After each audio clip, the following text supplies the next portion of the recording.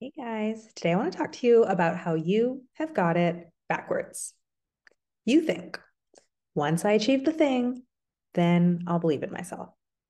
The reality is, once you believe in yourself, then you'll achieve the thing. You think, once I get everything done, then I'll feel like I'm on top of things.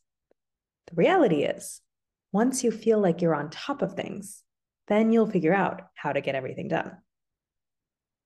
You think, once I weigh this number of pounds, then I'll feel beautiful.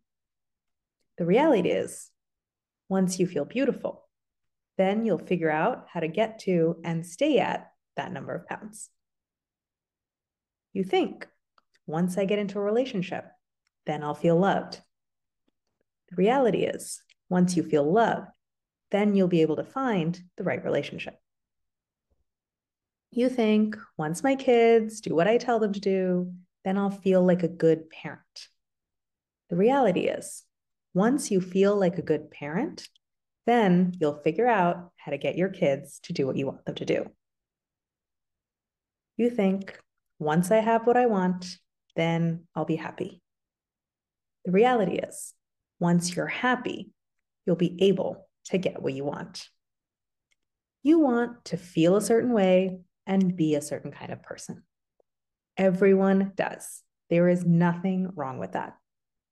Where we trip ourselves up is in thinking that those emotions and those beliefs about ourselves are the end result of doing things.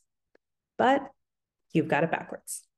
The emotions and the beliefs come first. They are the tools that enable you to do things. Happiness, peace, calm, alignment, pride, safety, love, accomplishment, all of those feelings that you want, none of them are the end result. All of them are the tools that get you there. So, how the heck do you generate those emotions?